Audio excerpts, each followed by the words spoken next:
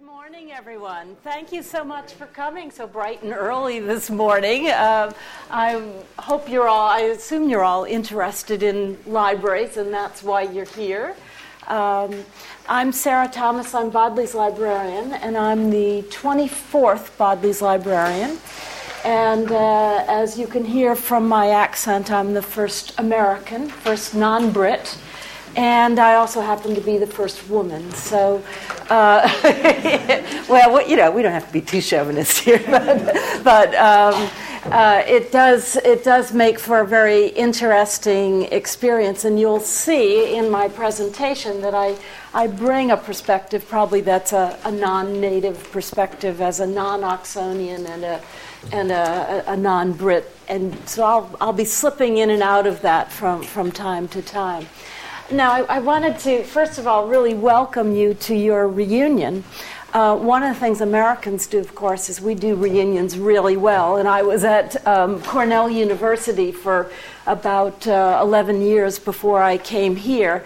And everyone would arrive wearing red and white. The men had red and white striped blazers and white boaters with red ribbons and their class numbers on them and things like that. So it's interesting for me to see, you know, the sort of Oxford interpretation of reunions and actually, I did actually like the way when at the reunions when people would get together and they'd sing the alma mater and they would sing Evensong. And I had an experience when I was in China just before I started here, which was 3 years ago. I started here 2.5 years ago. I was in China 3 years ago.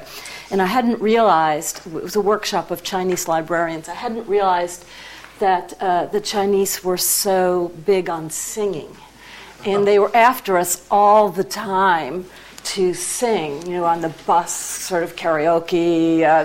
We said, oh, we're too tired, and you know, finally the last day we had to sing, and we couldn't really agree on a song we could sing, so we ended up singing "Doe a Deer," and our encore was "Jingle Bells." But afterwards, I realized the one song that I could sing reliably was the Cornell alma mater, because I had done it at so many reunions and events. So, you know, that's one of the differences.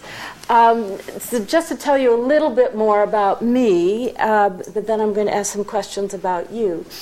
I started my career, I went to Smith College, which was a women's college and in Massachusetts, and ended up working at Harvard after I graduated. They sent me to library school. This was in the 70s, and it gave me time off, gave me tuition to go. And then I left to go and get a PhD in German. I had thought that probably the best job one could have in a library was to be selecting books for a great collection. And in order to do that, I would need an advanced degree. So I did that, and as I was finishing up, automation was really just coming into the fore in libraries. And there was a group coming together called the Research Libraries Group. It was based at Stanford, California.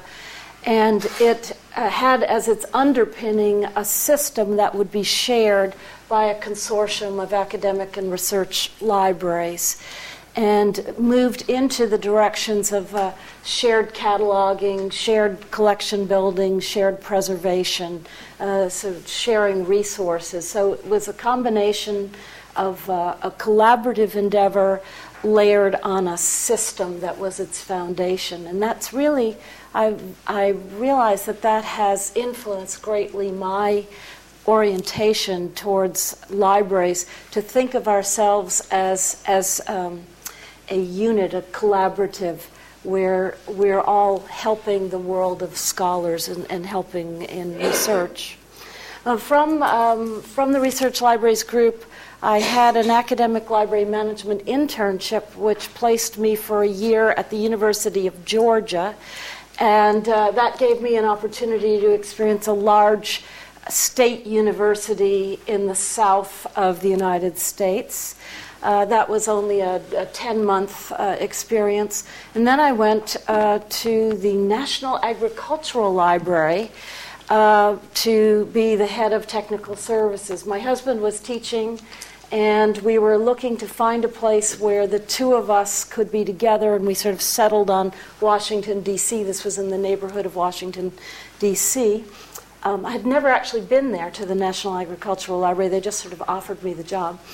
And when I looked it up in a guidebook, it said, Home of the Poultry Hall of Fame. And I thought, well, but I expected to come in and find portraits of famous chickens, but it was really poultry researchers. But it actually was a really wonderful job because I got a lot of international experience, and again, it was highly collaborative, so I got networked into state universities and internationally with people in Egypt and people in the Food and Agriculture Organization in Rome, and worked in, spent time in Moscow and Indonesia, things like that. So that was very interesting.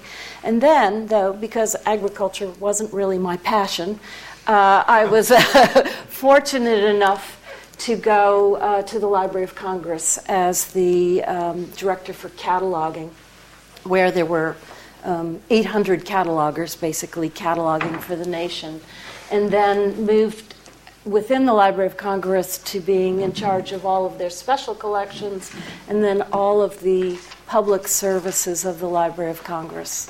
But one of the things that I really missed while I was there at the Library of Congress was contact with actual readers, with students, with academics.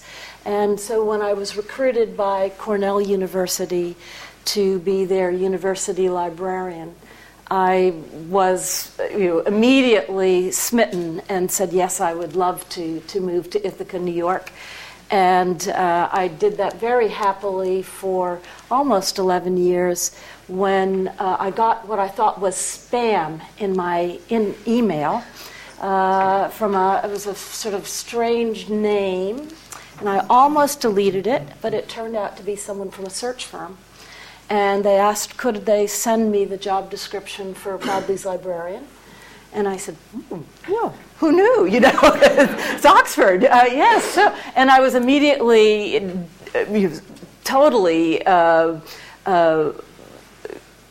don't know, I was going to say obsessed with the idea that I could come here because, and you'll see, we have wonderful challenges. And I mean that in the most positive way. That's not a euphemism for dealing with problems. We have enormous building projects, capital projects. We're building the digital library. And at the same time, we're integrating libraries here at Oxford. And so that it seemed to me a very natural progression from working with digital information in my earliest days of my career, collaboration that I had worked with when I was at the Research Libraries Group, and then the opportunity to work at I think this happens to be the very best job for a professional librarian in the world. And so I'm just delighted to be here. But one of the things about being in a library today is that in newspapers you're always reading about the demise of the library. And I wanted to ask you, how many of you visit a library, let's see, should I be too ambitious? Once a week. All right. Okay, very good. What do people think? That was about a third, maybe, saying that. How many people use the internet once a week? Mm-hmm. Okay, so few people don't, or didn't wish to contribute to that survey. One of the things that people say constantly to us in libraries is that, I never go to the library anymore. everything is on Google. Everything, or I go to Amazon, or I do this. And at the same time, I know you were telling me you're here because you love books and print, and we certainly have a lot of them at the Bodleian. And we're not planning on getting rid of them anytime soon. And that might be one of the things that will distinguish an Oxford from another university, is that we will be a library of last resort, a library that retains its print for all time. And I'm going to start talking now about, first about artifacts in the library, about books and the importance of that. Then I'm going to have a large section in the middle about digitization and Google and a lot of things that you're reading in the news, maybe a little inside scoop on some of that. And then at the end, I'm going to give you a quick tour of some of our capital projects that we have underway that are some of the changes we have in the library. So and then we're going to have a chance for questions, but are there any particular things that you'd like me to cover that I didn't mention in that? Yes. All right. That one I've got to write down. Let's see. Remind me if I forget, too. Okay. So let's get started here. The title of the talk was Gutenberg and the Digital Revolution in Oxford's Libraries in the 21st Century. So I thought I would just start out with a tiny capsule history of Oxford's libraries. And this was the first university library. This is in the University Church. And there was a chest there that held a few manuscripts. And it actually dates from 1320. So we have quite a long history in terms of that. And then in 1437, Duke Humphrey, who was the youngest brother of Henry V, made an extremely generous donation to the university of a group of manuscripts of about 280 or slightly more than 280 manuscripts. And the university said, gosh, we need to treat this largesse with respect. We'll build its own library. They were in the process of building the wonderful major university building, the Divinity School, which started 1427. And so they thought, we'll just go up another story and put Duke Humphrey up there on top of it.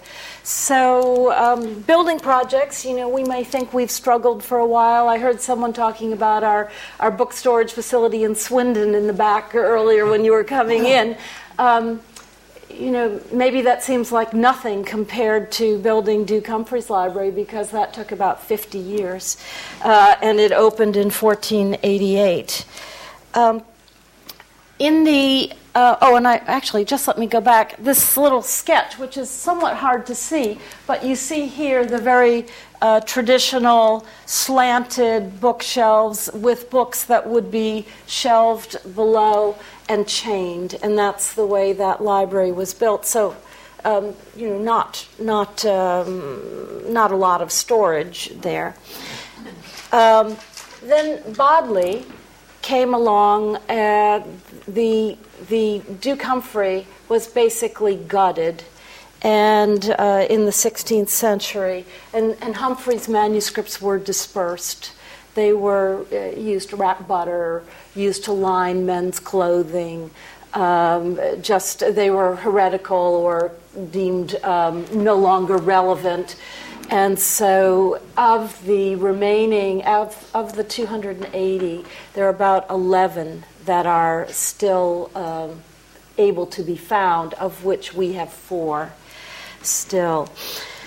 So Bodley came along and renovated the space into something that looked approximately like this, and we reestablished the library in 1602.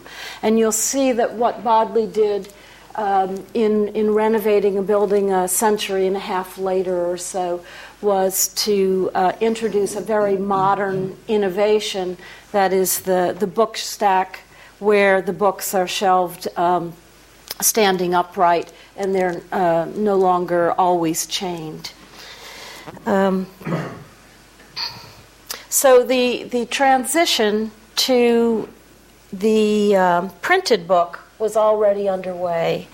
Gutenberg, at least for Westerners associated with movable type, had this breakthrough 500 years ago that's led to our ability to disseminate ideas widely and inexpensively.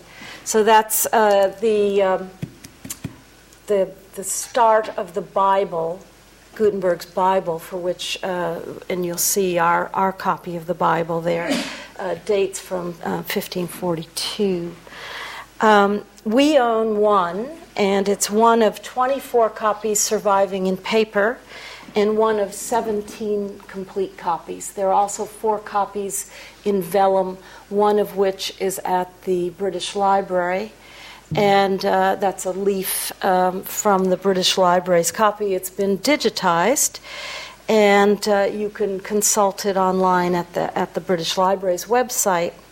So when you think about it, in this day and age, what is really the value of the book? If you can get the information on a website, if you can see either a facsimile or a reproduction of it and make it widely available, we could probably take our copy and sell it to a collector for millions of pounds. And why is it that we retain this? And made me think of, as a Germanist, someone I read back in the 70s when I was in graduate school, Walter Benjamin, who was a German Marxist literary theorist from the 20s and 30s, and he wrote das Kunstwerk im Zeitalter seiner technischen Reproduzierbarkeit, or the work of art in the age of mechanical reproduction. And he identified several attributes of the artifact that made people, even in the age of mechanical reproduction, want to look at the original. And so you think about the historical importance of a particular item. You have a sense, I think, of reverence for an object that's been held by Martin Luther or held by someone. You're looking often at the provenance of a work. We have an atlas in the Bodleian from the 15th century, and when you open the atlas and look at the bookplate, it comes from the library of King Ferdinand and Queen Isabella. And what you realize is that when Columbus went begging for the venture capital to send him off on his exploration, this was the atlas that they used to consult to see whether this guy was worth putting anything behind. And it does not fail to awe me when I'm standing there in the stacks and someone is showing me this, to think about how that had that importance. The other thing, of course, is an artifact is something really you have a close communion with. It's a one-to-one experience often when you're looking at a work, and that gives you a different relationship than when it's something that you're partaking as a group, as the whole. So it makes it makes it very unique and precious. And you might think that students today are so digital between Twitter and text messaging, and that I have a son who's 27 who, when I show him something in the New York Times, say, I don't do dead trees. He might go and read it on his computer, and in fact he's very well knowledgeable about politics and international affairs. But he has this relationship with paper where that's just not the sort of thing he does. But I had an experience here. My college association is Balliol, and they invited me to speak to a group of students at Balliol. And I was there at a lunchtime, and the students were sitting on the floor and perched on armchairs, and I was telling them about modern libraries. And when I finished, there was a young woman in the back of the room, and she raised her hand, and she said, "Could you tell us about your rare books?" And I thought, oh my gosh, what am I going to say about our rare books? We have a lot of them, where do I start? And while I was sort of fumbling for what would I tell her, I said, oh, well, you can see them for yourself. And she said, oh, no, I asked, and they told me to use the microfilm. So I thought, oh, this is very sad. Here's someone who really wants to know about these rare books. So her name is Jill Einhorn. She's from South Africa. And I said, you send me an email and we'll arrange this. So we arranged a visit, the kind of visit we do actually for donors who, or people who might be donating millions of pounds for Balliol students. And they came. Jill had them, she said, you're going to the Bodleian. You need to dress right. So the girls came in black dresses with blue satin sashes, and the young men were in their navy jackets and ties, and they were wonderful. And in fact, you can see some of our curators showing them, in fact, that very atlas, I think, some of the works that we put out, and we let them touch the page of a Gutenberg Bible. And when I left we finally, it was a Friday night, I finally thought, oh, my staff have been here, it's getting to be 7:30, we still have to put all the books away. So I finally said, we have to go. And as I was walking out with a young man, I thought, he's 80 years old. He's going to be telling his grandchildren about the time he was in the Bodleian and turned the pages of the Gutenberg Bible. So there is something very magical about the artifact itself. And just to continue the story, this Jill was just an incredible young woman who decided that more people ought to have the experience of working in the Bodleian. So she concocted something called the Balliol Bodleian Fellowship, and we've had, I think we're now in our second one. We pay them a very modest stipend or award of £500 a term, and they can come and work on papers or projects in the Bodleian and get a chance to really see the back scenes of a major library. Well, scholarly careers here and elsewhere are made by comparing textual variants, and people see when you're looking at Dickens and how things have been published in fascicles, then you can understand the rhythm of the text better when you see how the physical package is put together. And we have something called the Center for the Study of the Book, which we are promoting very actively now. It has a series. If any of you I urge you to come and check it online and see about the classes we have, the seminars that we have. It's a very lively group of people, and definitely bibliophiles are alive and well in Oxford. So the book does remain enshrined as a cultural object and also as a vital scholarly resource. And I think also as a sheer tactile pleasure and aesthetic pleasure. And if you go and look at the binding exhibition that is up now in the Bodleian, the rare and fine bindings, you'll appreciate that side of it. And I just quickly want to show you a few things from our collections. This is James Needham's pay book. It's a Tudor account book kept from the court of Henry VIII. And we owned about 20 of these. And this was one missing in the sequence that came up for auction. And we were able to go to a number of our friends of the library and ask them to contribute so that we could acquire this book, and it filled in a missing gap in our collection. So it was just a perfect a combination. Plus it has actually very useful information. It has the lists of all the workers. Let's say they're renovating something for Anne Boleyn. And so it has a list of all the workers and how much they're paid and what days they worked and the material that was ordered. So it's a fascinating study of life in the times. And then we have, you probably won't be able to see too much about this. Let's see. Yes, it was a dreary night of November. Can anybody tell me what this is? It's Mary Shelley's Frankenstein. That's right.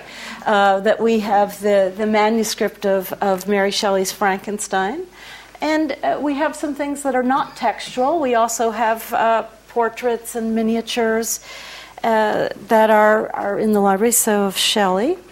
We have a lot of manuscripts, so sometimes I'm talking about published books and sometimes I'm talking about manuscripts. This is Tolkien.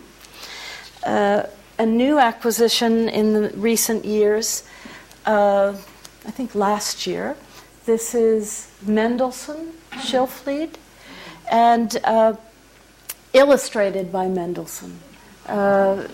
We have several sketchbooks owned by Mendelssohn. We have really one of the best collections in the world of Mendelssohn material.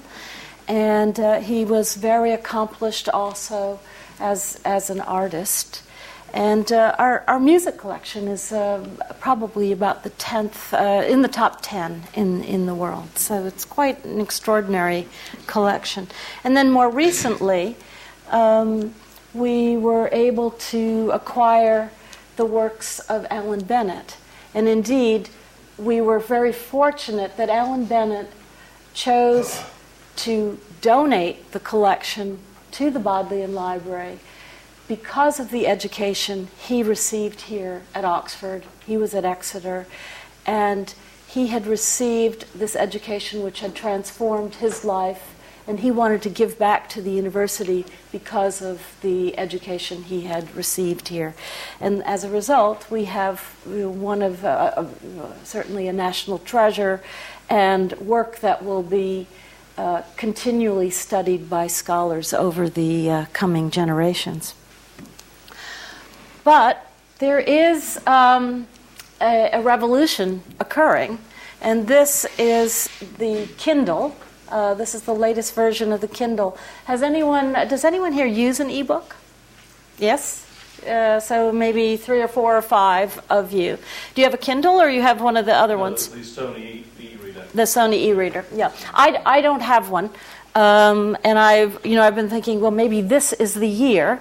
And one of the reasons one thinks about that is then when you go to Amazon and you're looking for a book, and I don't know about you, but I have sometimes that habit that students have, which is I start looking for something at 11 o'clock at night, and the libraries are closed, and I really want to check that information now.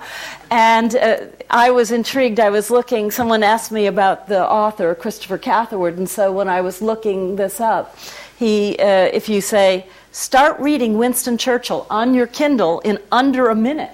Don't have a Kindle? Get yours here. And it certainly seems as though there are geometric increases in the amount of content that is available, and that the readers provide some experience that we don't have in the codex, in the sense that they can be wired and linked to other sources so that you can be checking references and other things. So I don't really think we're there yet in this, but I do think it probably in the next 3 to 4 years we will see a dramatic upsurge of the use of electronic books. And I think we're all familiar with the advantages, being able to search across multiple sources, being able to search on images, having audio, being able to manipulate and annotate texts, and making whole libraries portable. And in fact, people who travel a lot, I don't know if that's what you do, but people who are going to China or the Middle East can take 6 books, 10 books, 100 books with them, and have something that's very slim that they don't have to worry about losing their place in that and having that. So that is something really that I'm watching personally to see at what point it really begins to affect how we deliver services. There are universities in the States that look at putting readings on the Kindle and having students get access, or a reader, and having students have that content at least as a common platform of information.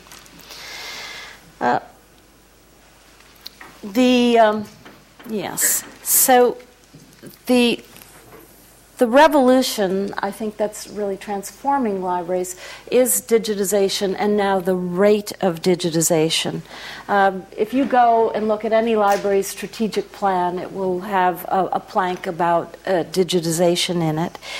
But for 20 years or more, as libraries have been digitizing, we've really barely made a dent in the content.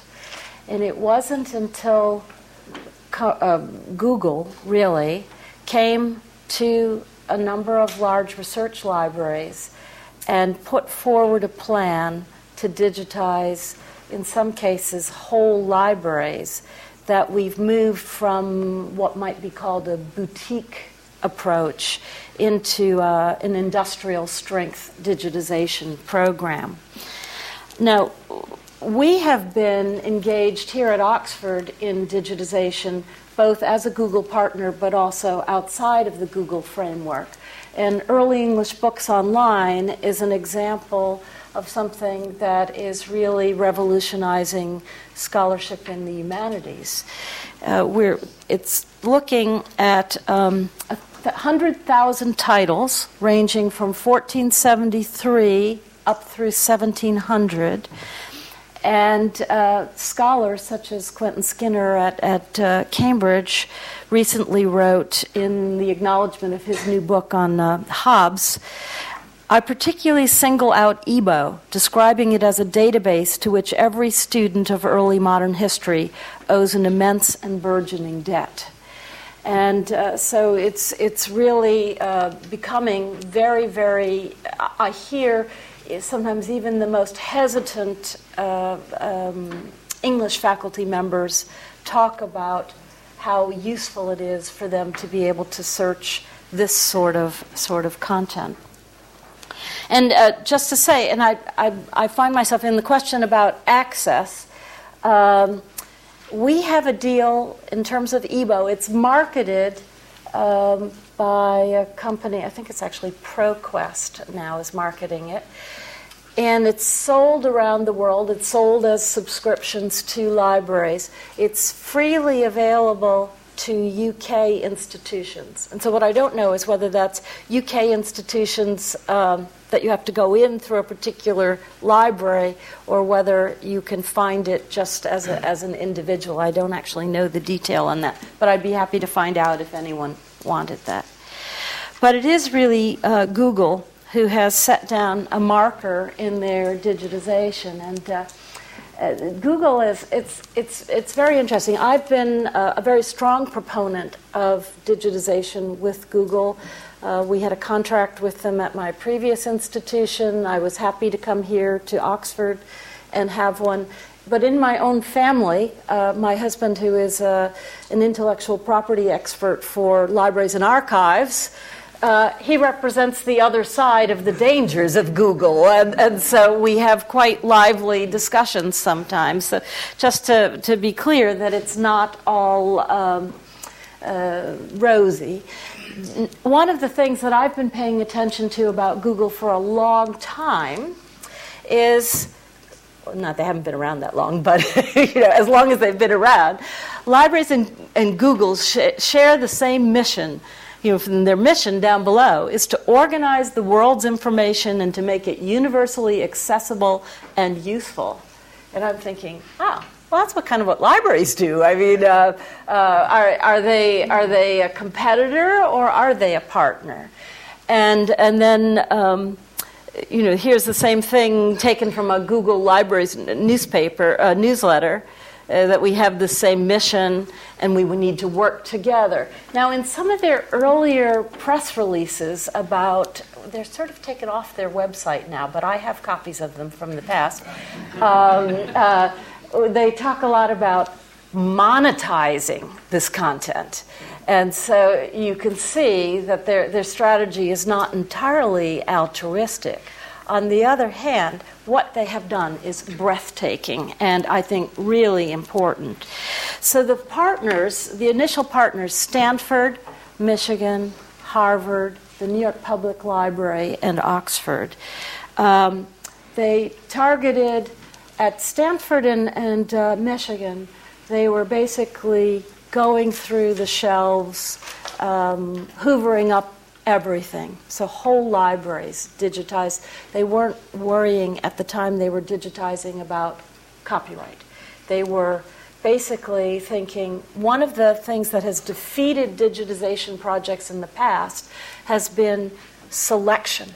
Because if you have to think about every book, should I not, that increases the cost. And they clearly wanted to do this in the most economical fashion. So at those two libraries, they were doing full-scale digitization of everything. But in more cautious libraries, libraries that didn't wish to be sued, we digitized only public domain work. So that was a real difference. The estimate is now that Google has digitized as many as 10 million books. So if you think that we say we have 9 million books in the library, Google has digitized more than we have. And of course, there isn't 100% overlap in that, even if they've done 10 million. The criticisms that have occurred about Google have been, first, poor quality of the scanning. So sometimes there are pages missing, sometimes there are thumbs you can see. There's some skewing. It's definitely not perfect, but when you've done 10 million of something, there's a lot of good content there. Another issue was that Google was, very early on, was that Google was very English-centric. They were choosing these U.S. libraries, and then they had the Bodleian. And there was a big flap when the head of the Bibliothèque Nationale wrote a book about how Google was not really going to represent the world's knowledge equitably, and that would distort people's results. And there's a strong European movement to digitize. But just recently, that director is no longer there, and they've now signed on as a Google partner. So that I think people are, and then Google has been very careful to expand its content so that bias, that initial bias, the U.S. bias, the English language bias, is being addressed. Now, the content, I've got to talk about the settlement here, I think. This is just a second. All right. Yeah. I'll wait. But it has signed a settlement with the it signed an agreement with the Authors Guild and the Association of American Publishers, who have been opposed to Google because they felt they weren't getting a fair remuneration for for the books that Google had digitized that represented their authors. And there's been an agreement, but now it hasn't been approved, and it's been taken out of the court that it was going to be heard in. And I think they'll go back to the drawing board on a settlement there. But thinking about the content, I mentioned that we've done public domain work and that other libraries have done their full collections. So what percentage is that? In the categories that Google has scanned, there's public domain, there's in copyright and in print, and then there's in copyright but not in print. So of the public domain work, it's probably about 20% is public domain. So actually a very small amount of material is in public domain. Then commercially available in print, 10%. Very small as well. So there's this vast pool of material, 70% is still under copyright, but not available for people to go and buy in a bookstore. And that's sort of the nub of some of the differences that people have, is whether those authors could be discovered and come up with their rights and receive some revenue as part of Google's work, or whether that's valuable research material that ought to be unlocked and made freely available to people, and that the publishers are preventing scholars from doing their work. And you can see that people could be passionate on both sides. Now, another interesting aspect, now that we're living in a multinational, very international, global, people talk about the global world, another aspect of this is the copyright laws differ from country to country. And in the United States, we could digitize, things were in the public domain up through 1923, and then it depended on whether you had renewed your copyright or not, and that was labor intensive to check, but if you hadn't renewed your copyright, then you could go, libraries could digitize that with impunity. But here in the UK, one of the things that I've been learning about is that it's the life of the author plus 70 years. So if you think about that, Thomas Hardy died in 1928, and I guess you get to go through the whole calendar year, so it's 1999 then becomes the year that Hardy's works pass into the public domain, or Virginia Woolf's works in 2012. But imagine then we're scanning works from the Bodleian. Okay, Thomas Hardy, Virginia Woolf, famous people. You can find out when they died. But an obscure author from the late 19th century, you don't know when they died. And so we were actually stopping our digitization at about 1875 because we felt that we might be skirting over into copyright material. And I think there were some categories of things where maybe we went up a little bit later. But those haven't been, interestingly enough, released to the public because Google is very shy about lawsuits. And so I have the experience when I go home to Ithaca, New York at Christmas time, let's say, and I'm searching online, I find works that are here in the Bodleian, but that I can't find when I'm searching here in the UK because they're presented differently for different audiences. And I think in the settlement that's now being heard in the US or considered in the U.S., where they would sell a subscription to these 10 million volumes in the library. It could be as if people in the U.S. were allowed to have mobile phones, and we in the U.K. were stuck with landlines, because people in the universities in the U.S. will have access to a very rich corpus of material in a very facile way to search through it that we won't have here. So I think it will be very important for us to try to synchronize the agreements across countries.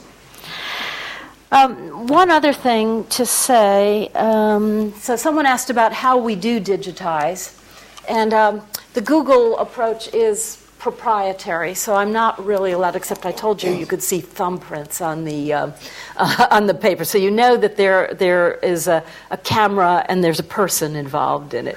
And essentially, what you're doing is taking a book and you're putting it under a camera and you're turning the pages. I did work with another company and Microsoft supported this, where they had a scanner and I always call it like a vacuum sucking machine. There was a draft of air that was sensitized to the weight of the paper, so that it would take different weights of paper, and it would turn the pages. So that one didn't have people doing it. And then you have to have the important thing is sometimes people say, well, you can always scan. It's really, how hard is that? You put it down and you take the image and you could put it on a photocopier and scan, and that doesn't take any time. Why does it cost so much to digitize a book? It's because of the metadata, the description about material that you have to have. That takes a long time. And so you have to link up that scan with the information that's going to allow people, when they're searching, to be able to find it.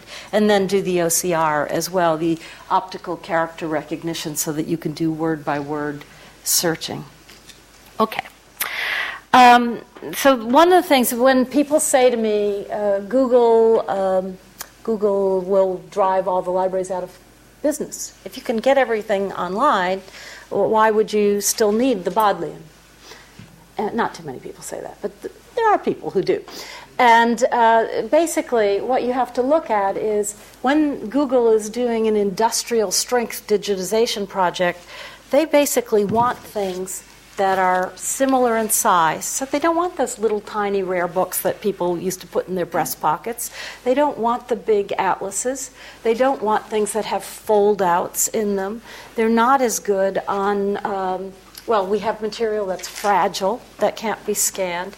And all of our archival material, the Tolkien documents, are very unique and not... it's a much more labor-intensive activity to digitize archives. And so a place like the Bodleian, with 10,000 medieval manuscripts, with huge archival collections, is not going to be replicated anytime soon, because the cost is just astronomical to be able to do that. All right, let's see.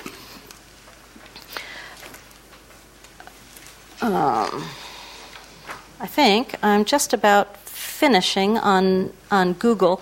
Of course, the real concern with people is, I mentioned the disparity in copyright laws, but is that Google will be a monopoly, and that we will be, it's fine, there's peace and light right now, we're all sharing our collections, but suppose things change one day, and the subscriptions become astronomical, or there's censorship. There was an experience with the Kindle where people who had bought George Orwell's Animal Farm, wasn't it? Or in 1984, I can't remember what it was. It was one of Orwell's works, bought it, and they woke up in the morning and it had been taken away from them because there was some dispute about the ownership of that work.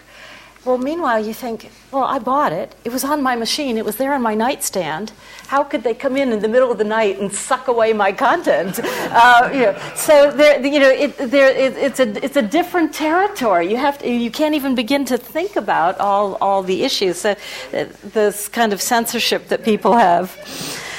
And then another issue when all of this material is being used is privacy. One of the credos for librarians is that when you come into the library to use a book, we will protect your privacy of what you're looking at.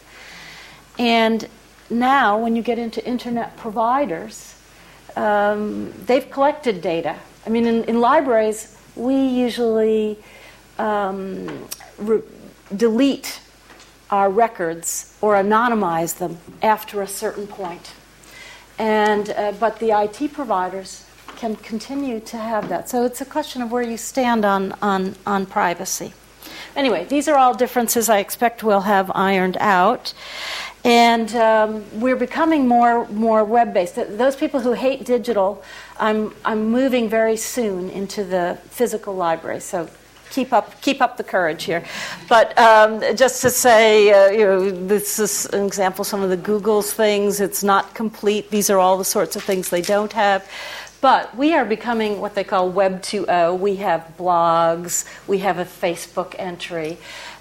This is a blog from the Center for the Study of the Book. And actually, they have some very interesting items in there. There was one where one of our staff went around and took pictures of book rests in different libraries and book cradles and things. So they have that. And then we have podcasts.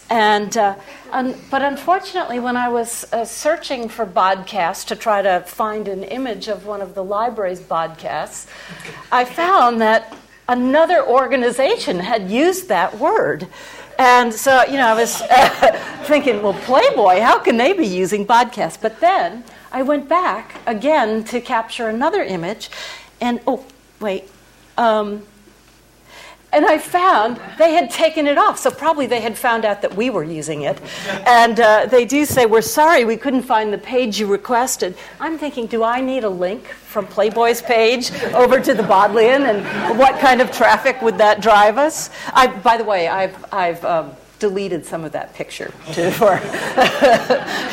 do that. Okay. So just to say, we are becoming very modern, very, very au courant, but we want to marry these innovations with our traditional strengths. And our traditional strengths are really our wonderful collections, our people who are knowledgeable, and then we have a collection of historic buildings that are inspirational, I think, beyond words. When you think of the Radcliffe Camera, when you think of the Bodleian, when you think of Duke Humphrey. Now, this is one. How many people know and love this building? Okay. Did you read PPE?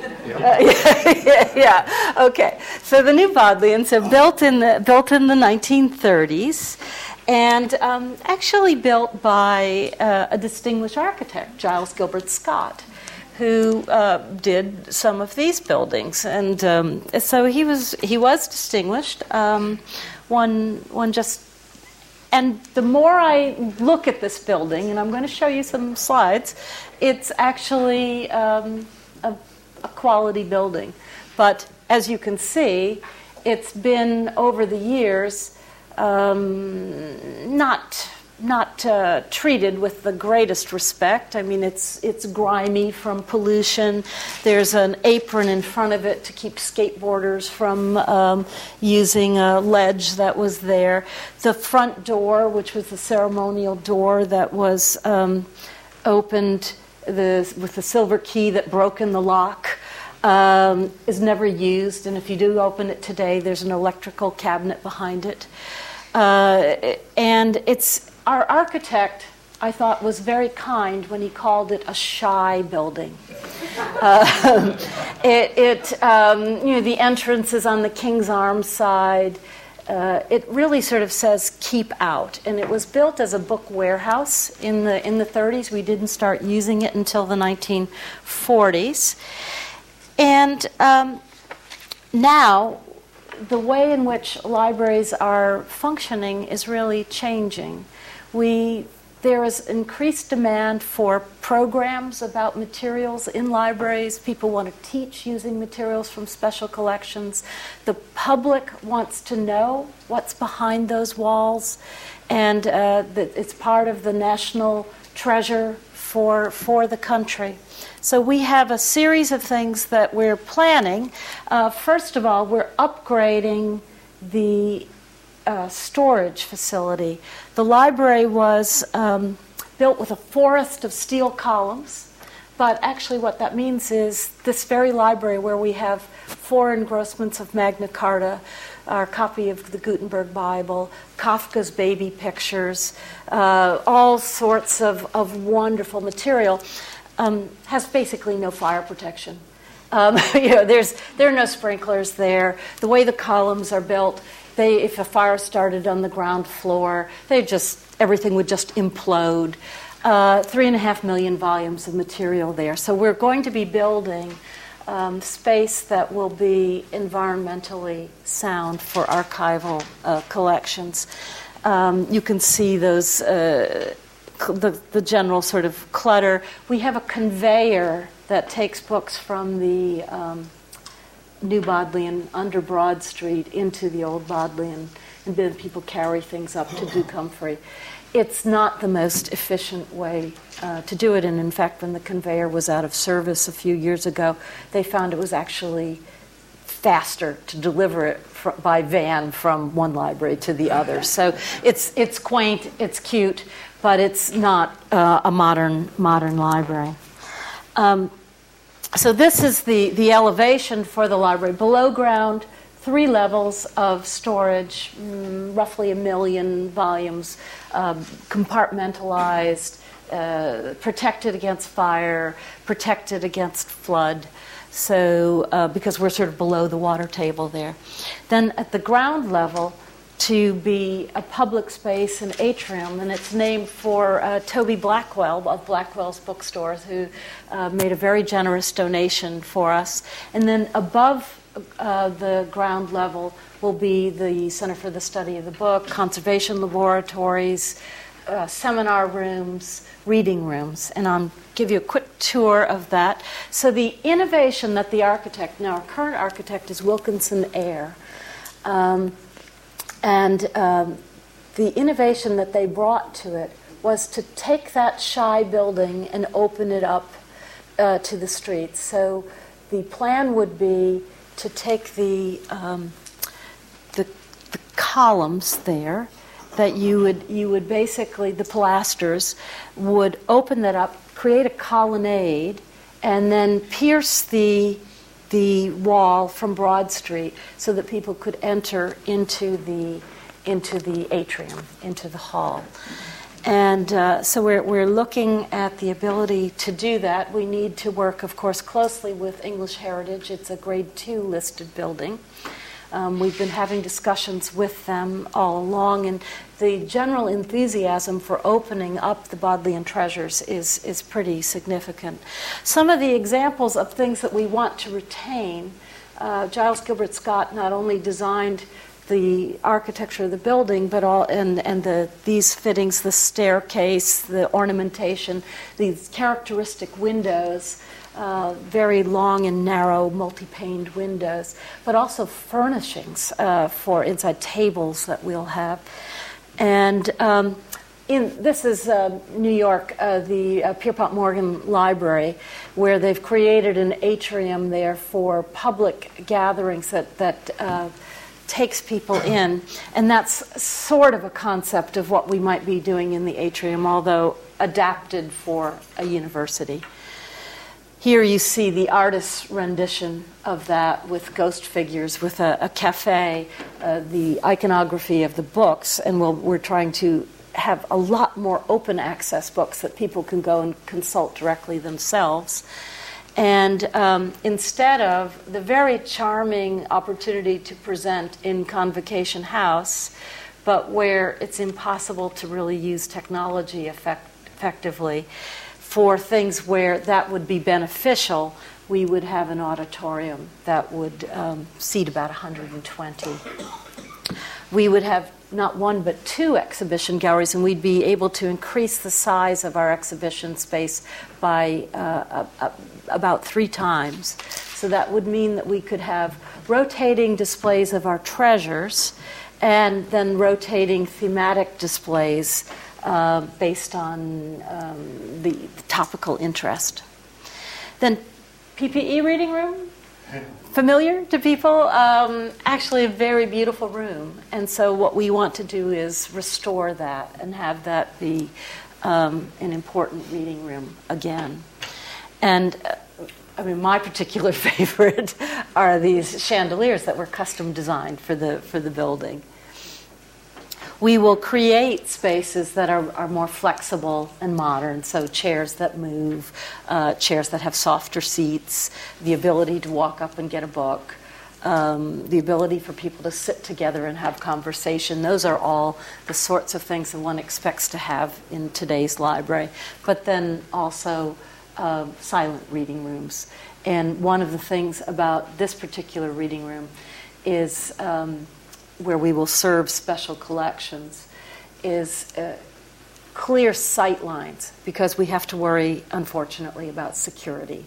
And one of the things about Duke Humphrey, as magnificent as it is those alcoves that people love to get into are not really very secure to be serving important material. So we'll have that. Now, this is a transition. That building that we were looking at, the New Bodleian, was built to be a book warehouse, and this was the alternative. They were going to build in the 20s, they were talking about going out to Wolvercote and building a large storage facility. Cambridge, at the same time, decided to move to the edge and build its university library. But Oxford said, no, we want to keep the Bodleian in the center. We're not going to give that up. So we built the New Bodleian. But 70 years later, 80 years later, we have built a very large storage facility in Swindon. And things are stored by size. They're packed in very densely. We'll have a capacity for 8.5 million volumes. And this is actually, we just broke ground on this last week, and it's a prerequisite for renovating the New Bodleian, because we've got to get 3.5 million volumes out of the New Bodleian in order to do that. Another image. This is what it will look like inside. And in order to compensate for the fact that our books, many of our books will be in Swindon, which is 28 miles away, we expect to have 2 deliveries a day.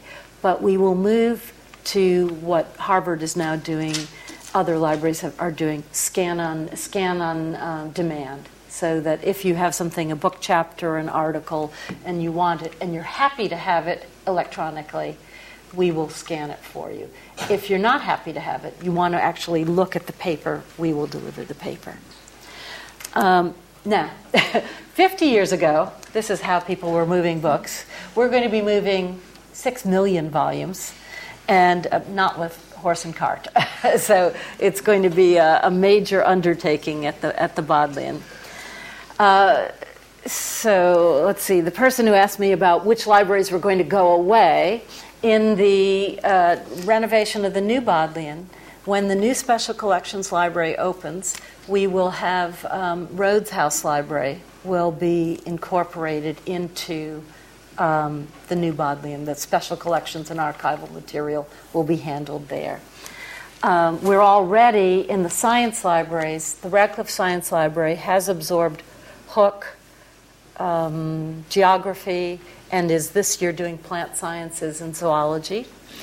And the social science library is doing refugee studies, and anthropology is going in there. And then the humanities library is supposed to ultimately consolidate about 10 faculty libraries. And the first 5 are English, history, philosophy, and theology from humanities. And then because there'll be a maths building on the ROQ, the mathematics will go in there as well. So the plan is that we'll have a maths library that will be embedded in the humanities faculty building in the lower 2 levels, but with an entrance at ground level. Something which is called a lantern, which is a glass beacon on the top that will be spaces for reading. And as you see, the observatory is the important landmark there. People will be able to see that. That will bring in natural light, another illustration, and still another. Now the furnishings, totally don't pay any attention to that. That's just what the architect threw in for that. But the idea that there'll be this double, multiple height reading room with the columns and the glass beacon is an architectural continuation that we'll have. And that would basically conclude what I have to say in terms of images. I think that you can see we have a lot going on. We have a very vibrant library. We're taking both the physical library very seriously. These are 150 million pounds worth of capital projects that we have. And there is something here about how you could donate if you wanted, or if you merely wanted to be a friend of the Bodleian. We have those at your place. I didn't address the question of access. If you have if you're an alumna or an alumnus of Oxford, you can come into admissions and you can get a reader's card. They'll be able to verify that, and you'll be able to have a reader's card and go in and use the libraries physically. Now, often people who ask access questions want to know about access to electronic material. Well, we are, and this relates to the legal deposit question, because we're a legal deposit library, we are, the Higher Education Funding Council of England provides us with funding to make accessible to UK researchers our collections. And so as an alumnus, you can come in and use them. As an independent researcher in the UK, you can.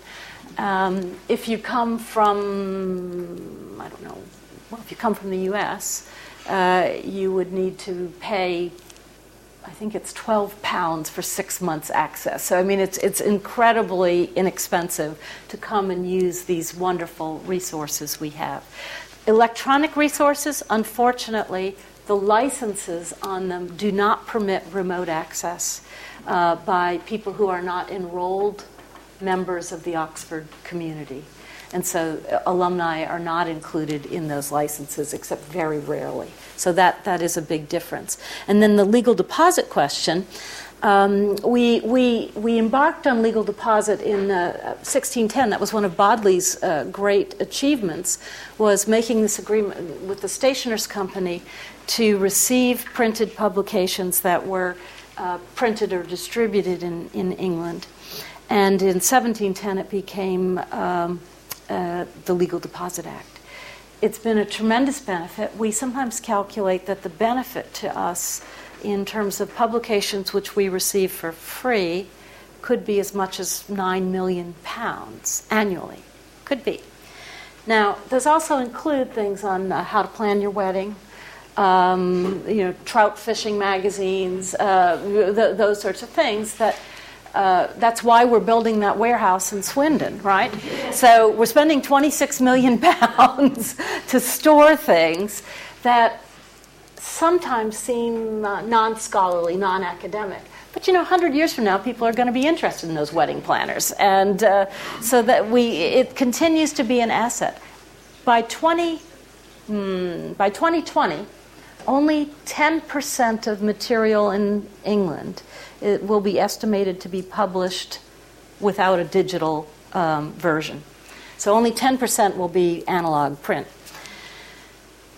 we're not going to get access to the electronic stuff in the same way. In other words, the electronic material will be, you can come into the library and consult it on legal deposit, but you won't be able to access it from home. So we think our users won't want that. They'll want us to buy subscription access. So that will become, I think that's the point when there's this transition to electronic, where we'll have to reevaluate legal deposit and its value for Oxford.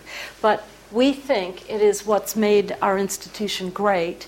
Not only is about half of our collection accumulated through legal deposit, but the fact that we have these comprehensive collections means it's a magnet for other collections and donations that come to us. I'm not sure did I get everybody's questions? But I'm ready to take questions now. Yes. Thank you very, very much. You've been very attentive. Thank you.